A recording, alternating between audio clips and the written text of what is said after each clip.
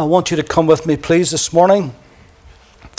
The Old Testament to 1 Kings chapter 19. 1 Kings chapter 19. I'll let you find that place in your Bible. Then we'll read together. You can follow with me.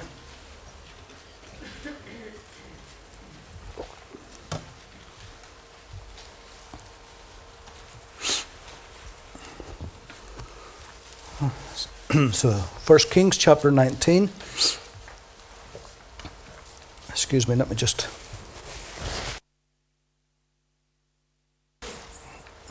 Reading from verse 1.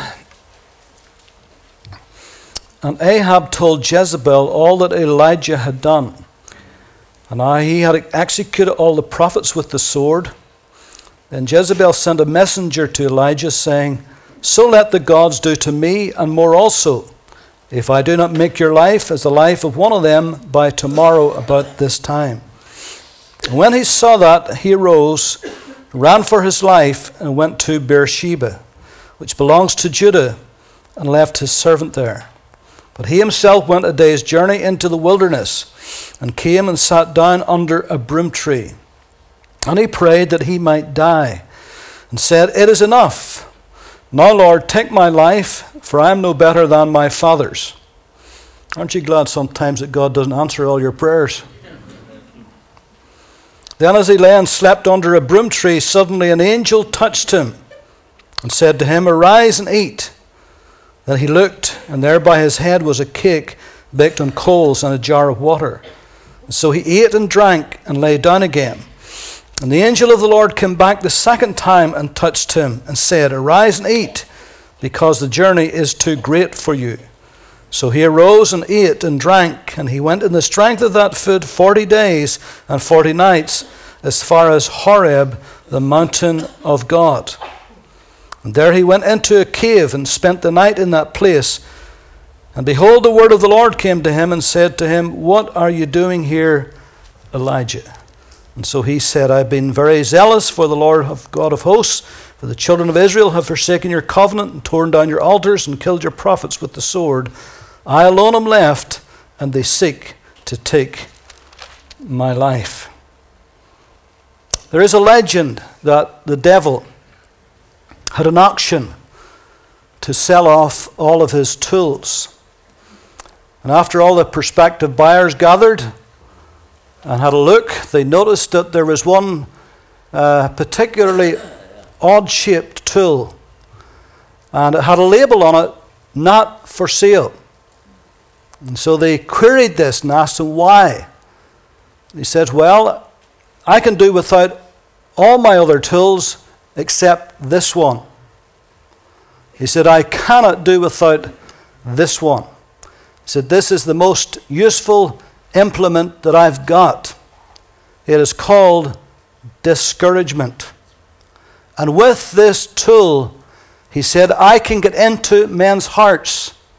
And when I get into a heart, then I can plant there whatever I desire. Many saints of God, including some of the most celebrated, have felt and experienced firsthand the draining effects of discouragement. It saps your spiritual strength, dims your vision, dulls the voice of God, leaves you feeling frustrated, confused, condemned, and utterly pessimistic about your future. Discouragement oftentimes has no rationale. It can happen at the most unlikely times, whenever things are on the up, when you wouldn't expect it. Elijah is the classic example of someone in the depths of discouragement after having experienced his greatest victory. Now here is a man of God, a true prophet, a man who has seen the miraculous hand of God time and time again in his ministry. He has literally just witnessed an incredible display of God's power, fire coming down out of heaven. He has personally killed the prophets of Baal with the sword. tremendous victory, demonstrated to the whole nation that Jehovah God was the only true God and that he was greater than the Baals that the men worshipped. And yet here he is at the absolute apex of his life and ministry. This is the zenith. And suddenly, here he is in the depths of discouragement. Ahab and Jezebel had not repented. He felt that all his work and all his energy doing the will of God had just been a complete waste of time. Nothing seemingly had changed. In spite of showing the nation that God was the true God, yet in spite of all of that, Ahab and Jezebel are still Baal worshippers. It's still business as usual. In fact, it's even worse than that, because Jezebel now has grown even bolder than before and is threatening to kill him. And so off he goes, like a fugitive on the run. His great faith is dissolved. Fear has gripped his heart. Discouragement covers him like a blanket. And he runs to Beersheba.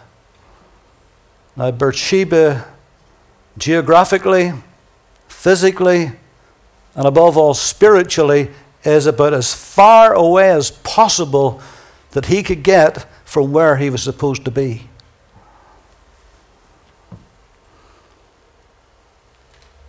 So, sitting under a broom tree, he begs God to take away his life. It is enough, he said. I've had enough. I can take no more of this. So just please, God, take my life. Sad, isn't it?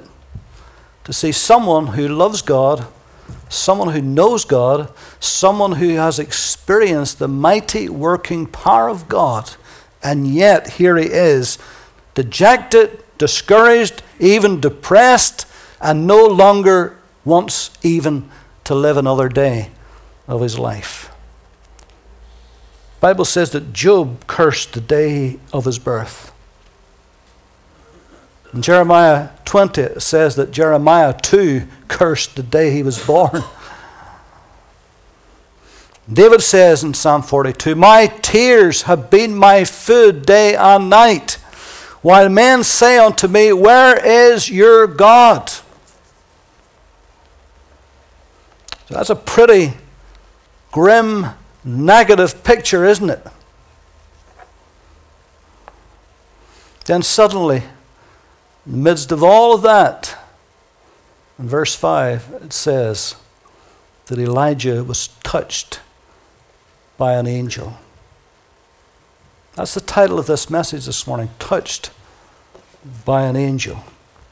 I want you to notice that the angel didn't berate him for his lack of faith. The angel didn't say, you're a coward, you're a failure, God is displeased and he's very disappointed in you. The angel could have said, look at you, after all that God has done for you. You don't remember how he fed you miraculously with the ravens, gave you flesh to eat in the morning and the evening at the brook Kerith? You don't remember how that God supernaturally supplied you through the widow woman? I mean, it's only just hours ago since God actually brought fire down from heaven and vindicated you and showed you before all men that you were a true prophet in Israel. He could have said all of that, but he didn't. Instead of berating Elijah, God blessed him. Instead of chastising him, God comforted him. Instead of punishing him, he provided for him. He could have been angry with him, but instead he drew alongside him. Aren't you glad that the Bible says that mercy triumphs over judgment? Thank God it does. Psalmist says that God doesn't deal with us according to our sins. Bible says he remembers our frame, that we are but dust. suddenly an angel touched him.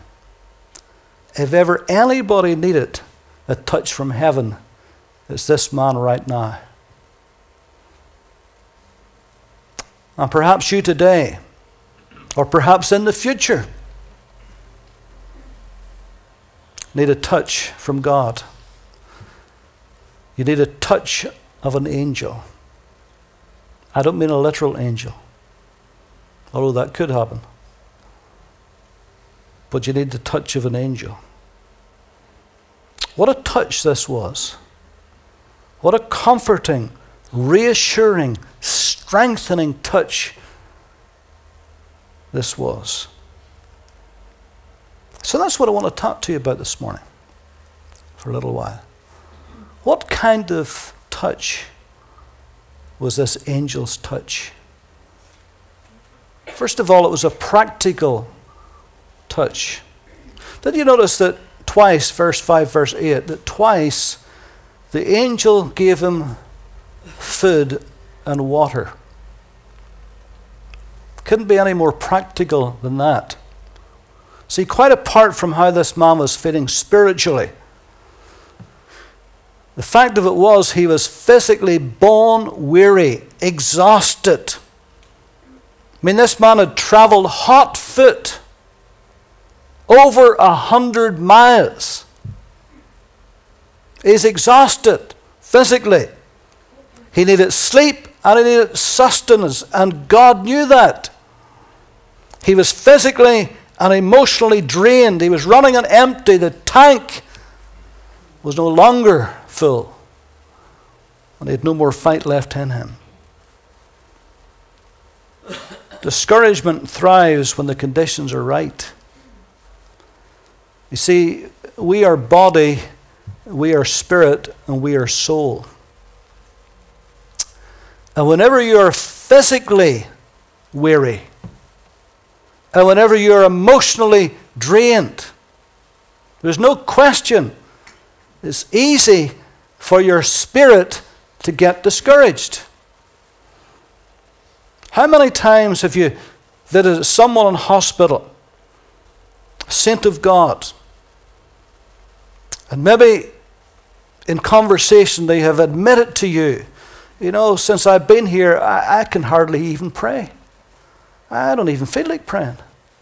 My Bible's sitting there and I can't even read it. Maybe that's happened to you. Maybe you've been in hospital and that's how you felt. It's not because you're unspiritual. It's just because that physically your body is weary. That your soul is emotionally drained. Therefore your spirit becomes greatly discouraged. But God is a practical God. You remember how that Jesus went with Jairus? His little daughter was dying. And by the time they got there, the little girl had died. And how that Jesus put all the wailers and the weepers out of the house. And he said to the little girl, Talitha cumi, little girl, I say unto you, arise. And she opened her little eyes. She came back to life. Remember the first thing Jesus said after that? Give her something to eat. Couldn't get any more practical than that, could you? Everybody was excited and thrilled. No doubt they were rejoicing and dancing. No doubt the little girl was thrilled and delighted. It says, give her something to eat. Perhaps it had been days, maybe even weeks, since that little girl had eaten a bite. Maybe she couldn't keep anything down, for all we know. But God knows. And in the midst of a glorious miracle, some great spiritual happening, the Lord says, give her something to eat. Hey, let's be practical here. She needs some food. I've raised her from the dead, but she needs food because her wee body has been weary and it's been sick and it's been tired. Now she needs to eat. Remember the man of Gadara, the demonized man, and how that Jesus went there, cast those devils out of him? And then it says the man was found sitting, clothed, and in his right mind. Sitting. His spirit is at peace. The man who had been running wild in the cemeteries, among the tombs, but now his spirit is at peace. He's no longer tormented. And now he's in his right mind. The soulish part of him is calm, no longer distracted, no longer thinking those terrible thoughts that absolutely tormented him night and day. And physically, he's clothed. He's no longer walking about naked among the graves. See how practical God is? Get some clothes for him. See, Elijah needed sleep and he needed sustenance. And sometimes we are looking for a spiritual answer to a practical problem.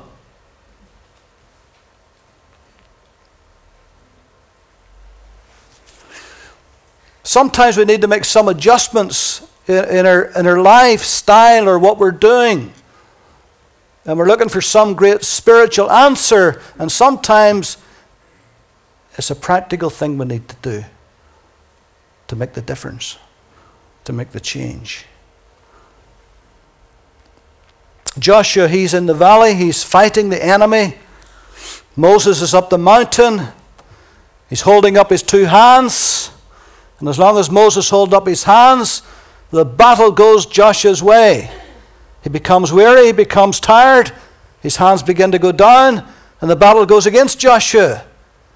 And he puts his hands up again, the battle's for Joshua. He gets weary and he's tired. This goes on all day. Hard to hold your hands up long, isn't it?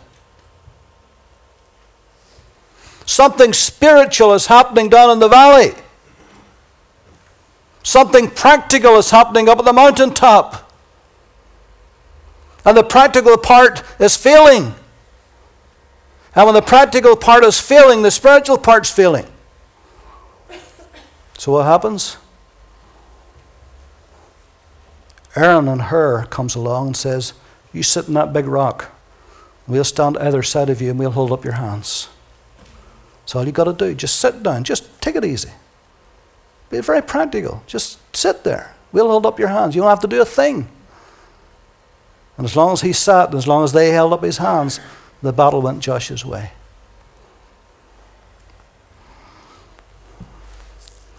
So sometimes we're looking for a spiritual answer to a practical problem. Sometimes it's the other way around, but in the context of what I'm talking about today, sometimes that's what it is. Maybe we just need a little bit more rest. Sometimes people have to change their diet. What they're eating is having an adverse effect. They're getting physically low. When they're physically low, they don't feel as spiritually up to it. Sometimes we blame the devil on something that's just a simple practical thing. And so the angel touched him in a practical way. Gave him some food, gave him some water. Did it twice. Because the journey, he said, is too great for you. There's a journey to go on. You're going to need your strength for it. And the angel touched him in a personal way. God sent to Elijah an angel personally. When Peter was in prison, God sent an angel to Peter personally. When Jesus was facing the tempter in the wilderness, the Bible says that God sent the angels to minister personally to him. He had fasted 40 days and 40 nights. Afterwards, he was hungry. And God sent his angels to minister to him, it says.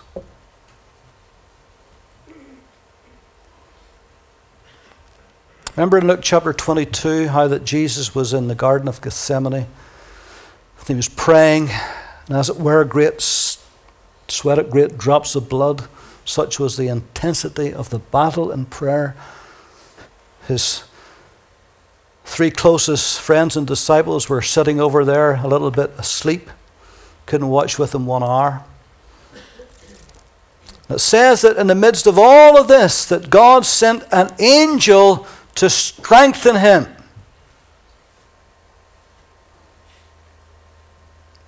I wonder what took place. I wonder how he did that. The Bible doesn't draw a veil over that, so we don't know. But I wonder how he did that. I wonder how he strengthened him. Did he encourage him? Did he talk to him? Did he say that all heaven is behind you? That all heaven is watching? I wonder what he did. I wonder what he said. But whatever he did, whatever he said, it strengthened Jesus. I'm not saying that God will necessarily send a literal angel to you, but he may send you help in the form of a person. He may send you a help personally. He could have spoken to Elijah out of heaven. He could have made just the water and the food just to appear. I mean, he's God, he can do anything. But he sent an angel personally to him. Have you ever been, quote unquote, touched by an angel? Have you ever had somebody personally come alongside you and strengthen your hands and encourage you and hold up your arms? That ever happened to you? Well, that's God's way of touching you by an angel.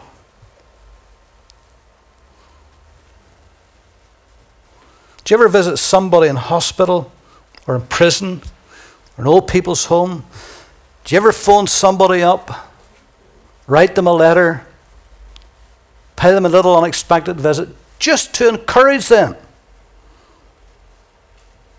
Now, for that person, that is God touched them personally.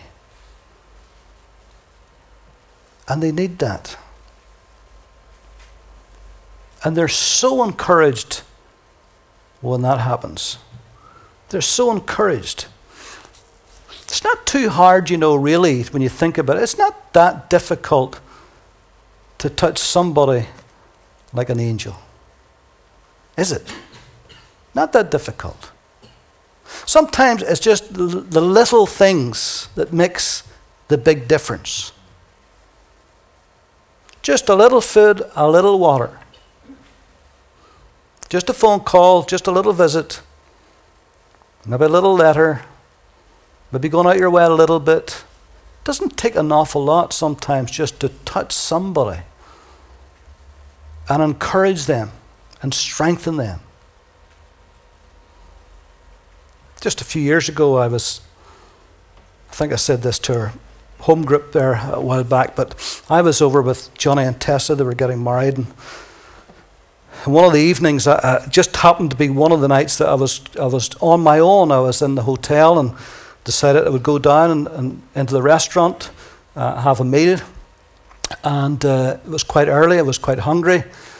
And so I went just after 6, and there was hardly anybody in there. In fact, the only 2 people in the restaurant that I could see was me and another man who was sitting about 3 tables away from me.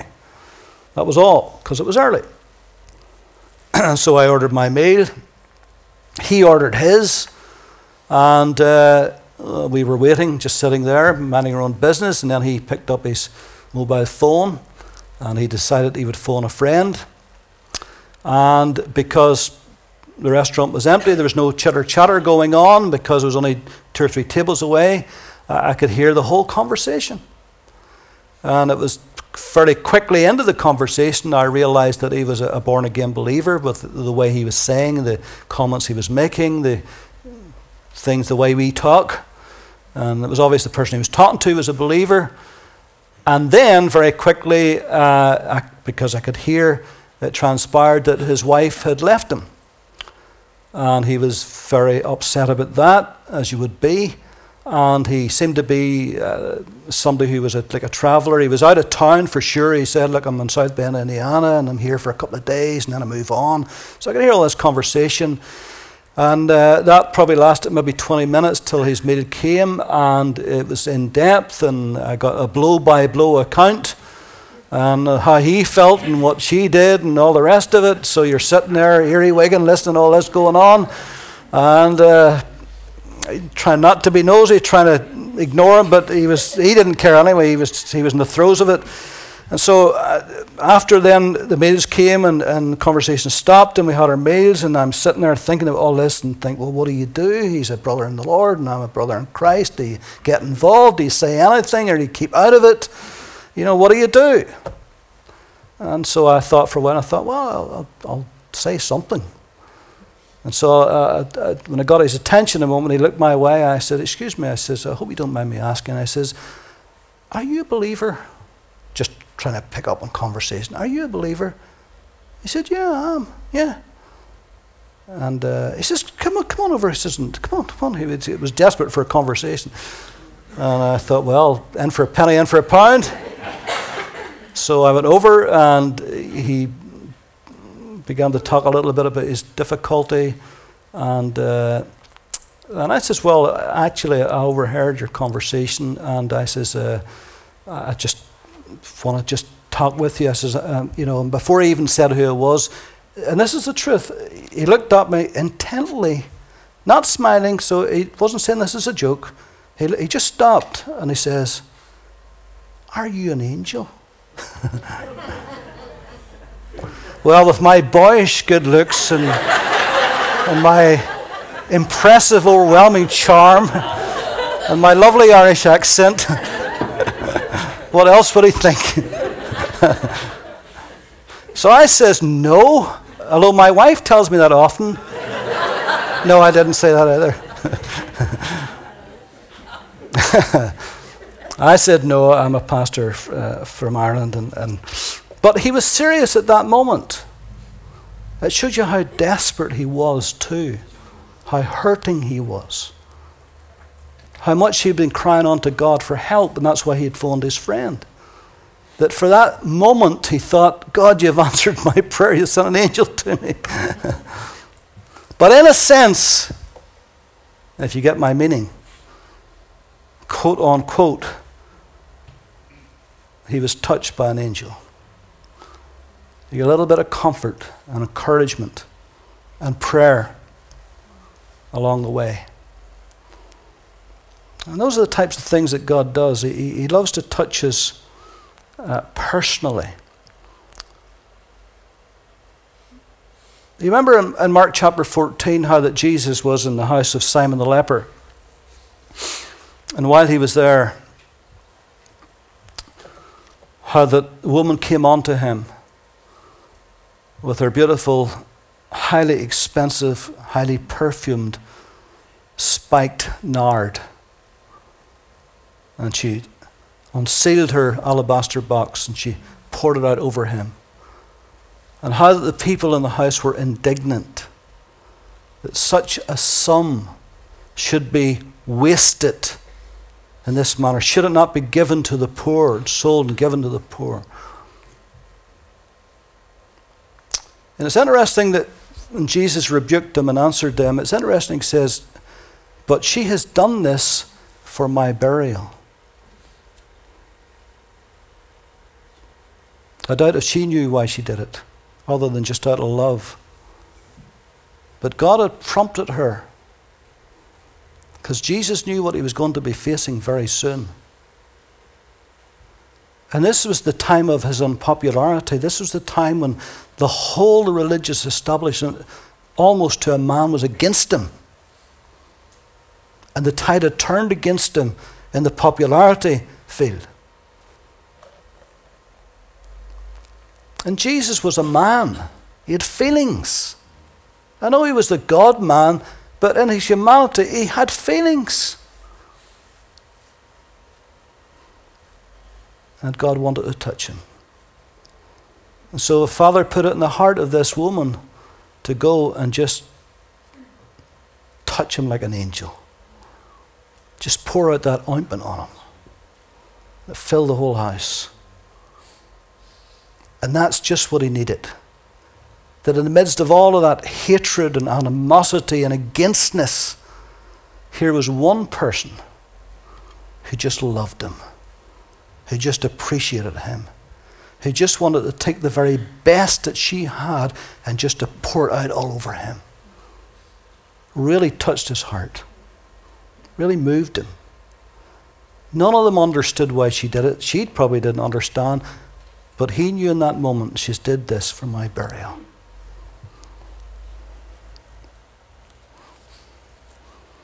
Remember the Good Samaritan? How those others who passed by, who shouldn't have passed by, the Levite, the priest, and how that the Good Samaritan came and he went over and he had such pity on this man who was beaten to within an inch of his life, and how he poured in the oil and the wine, refreshed him with that drink, and then poured the olive oil into his wounds and cleaned him up and put him on his donkey and took him to an inn and paid for his keep and said to the innkeeper, look, I've got to go away in business, but let him stay as long as he wants. Whatever else I owe you when I come back, he says, put it in my account, I'll pay you. I'm sure that man was eternally grateful that somebody touched him. Somebody ministered unto him. Have you ever been ministered unto like that? Somebody touched your life. Somebody just at the right moment, at the right time, when you needed it the most. They either came alongside, or they called, or they phoned, or they wrote, or they contacted, or they did something, or a gift, and it just meant the world to you. Because in that moment you realized, I'm not alone. God cares. And he sent somebody just to that message that I care. And I want to be a blessing. And so the angel touched him in a very practical way, and the angel touched him in a very personal way. The angel also finally touched him in a prophetic way. In a prophetic way. Now, what I mean by that is this. That God sent the angel, apart from touching him in a practical way and touching him in that kind of personal way, but God sent the angel to touch him in a prophetic way to let him know that he wasn't finished with him, that he did have a future, that it wasn't over yet. And sometimes when somebody is in their greatest moment of discouragement and they can't see their future and they can't see the way ahead and they don't know what's out there tomorrow and if they even want to be in tomorrow, that God has a way to come and speak to us in a prophetic way. And it may not actually be speaking, but through somebody's action. This is what happened to Elijah. Through the action of the angel, God was saying, I'm not finished with you. There's still a work for you to do. There's 2 kings and there's a prophet to be anointed and appointed. Work's not done yet. And until your work is done, until God is finished with us in this earth, there's a future for us. And you could go through a dark period and you can have a black moment where you can't see your future, but it's still there. The cloud may have blotted out the sun, but the sun's still shining. And if you get above the cloud, it's shining as bright as it ever did. And the clouds will part. And you'll see through the gloom. And you'll see there is a future. And there's a hope. Because God's not finished with us yet.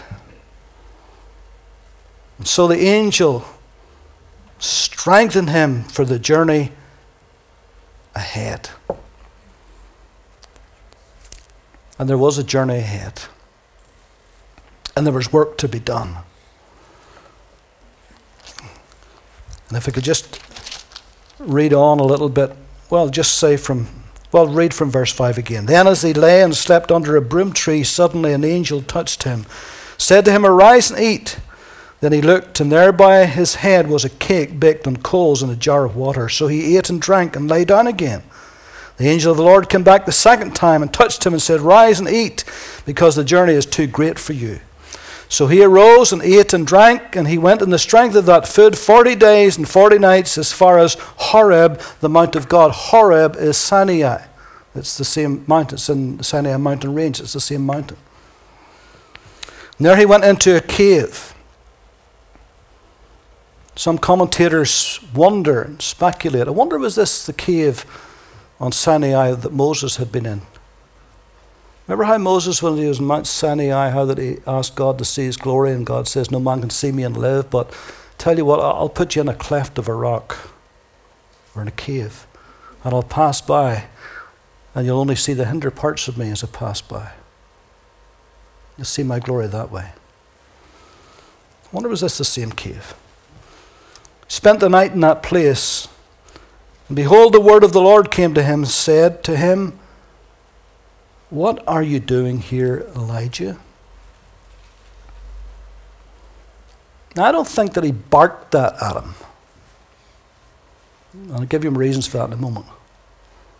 I think he was quite gentle with him. Because this man's very fragile at the moment. Ever been fragile? Ever feel emotionally, physically, spiritually that you were fragile? Well, this is what he was feeling. So he said, "I've been very zealous for the Lord God of hosts, for the children of Israel have forsaken your covenant, torn down your altars, and killed your prophets with the sword. I alone am left, and they seek to take my life," as if God didn't know that. Then he said, "Go out and stand on the mountain before the Lord." And behold, the Lord passed by, and a great and strong wind tore into the mountains and broke the rock in pieces before the Lord. But the Lord was not in the wind. And after the wind, an earthquake. But the Lord was not in the earthquake. And after the earthquake, a fire. But the Lord was not in the fire. Now, you remember whenever Moses was on that mountain, spending 40 days with God alone, getting those commandments, how that there were thunderings and lightnings and fire and smoke, and the mountain shook. And God spoke judgment from that mountain. But he's not speaking judgment today. He's speaking mercy today. So listen. The Lord was not in the fire, and after the fire, a still small voice. My margin says, a delicate whispering voice. Oh, there's times God has to shout at us to get our attention. But in those times when we're fragile and we're hurting and we're discouraged and we're feeling down, sometimes it's a delicate whispering voice. Sometimes he's just gentle with us. He remembers our frame, knows that we are but dust, knows what we can take, what we can't take, when we can take it and when we can't take it. So he spoke to this man in a delicate, whispering voice.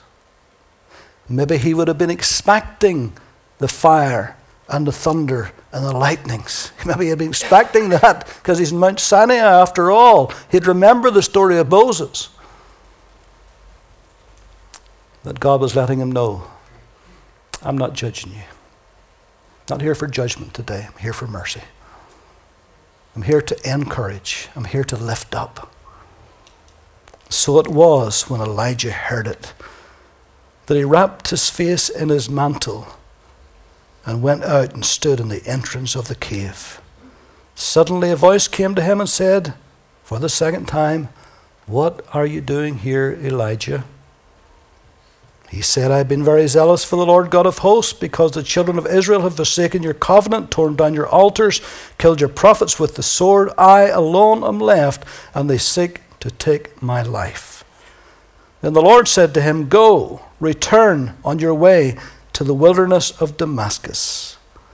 And when you arrive, anoint Hazael as king over Syria, and also you shall anoint Jehu the son of Nimshi as king over Israel, and Elisha the son of Shaphat of Abel-Meholah you shall anoint as prophet in your place.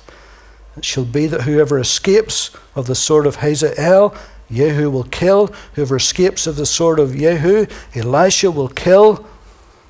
I'm going to take care of Ahab and Jezebel and all their cohorts. Don't you worry about it. I've got it all under control. Future is secure. Yet I have reserved 7,000 in Israel, all whose knees have not bowed to Baal, and every mouth that has not kissed him. Things were 7,000 times better than he ever imagined. And whenever you're discouraged, remember, even though you can't see it, things are always better than you imagine. He couldn't imagine things being any worse than they were. But God says, no, they're 7,000 times better than you ever think they are. And that encourages, doesn't it? That encourages us. Aren't you glad that God isn't finished with us? That when the angel of the Lord touches us, finds a way to reach us, minister to us, encourage us, that our vision becomes brighter again, our peace, our joy returns, we get new strength for the journey, and we go ahead and we do the will of God until he calls or till he comes. Amen? And so if you have been discouraged, be encouraged. The Lord is with you, and things are infinitely better than you ever imagined. It's just circumstances has clouded your vision. And the Lord may come, he may send someone, maybe even this message today may be the moment you're touched by an angel and you're strengthened and encouraged for the journey ahead, because God has not finished with you. Amen? Let's pray.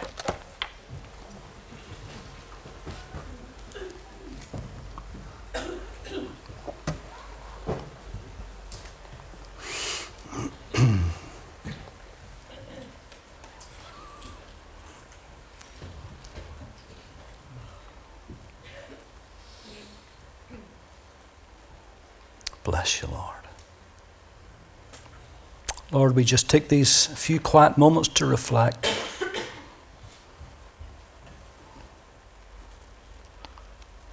Lord, help our ears to be attuned to the small, delicate, whispering voice.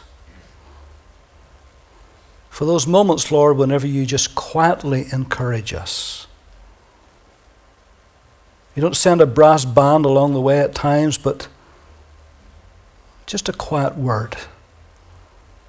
Sometimes it's just a little verse. Sometimes it's a phone call or a letter or a visit. And Lord, that's your way of touching us. So we give you thanks and we praise you.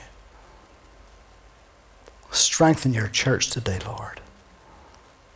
Help us, Lord, this incoming year that we see before us, Lord, to be vitalized, energized by your Holy Spirit. Lord, that we do not slacken or give up or lie down or quit, but Lord, we continue on the journey. Knowing, Lord, that your strength will be ours. That in times of weakness, we'll be strong because of the Lord. We bless you, Lord. Those who are going to serve the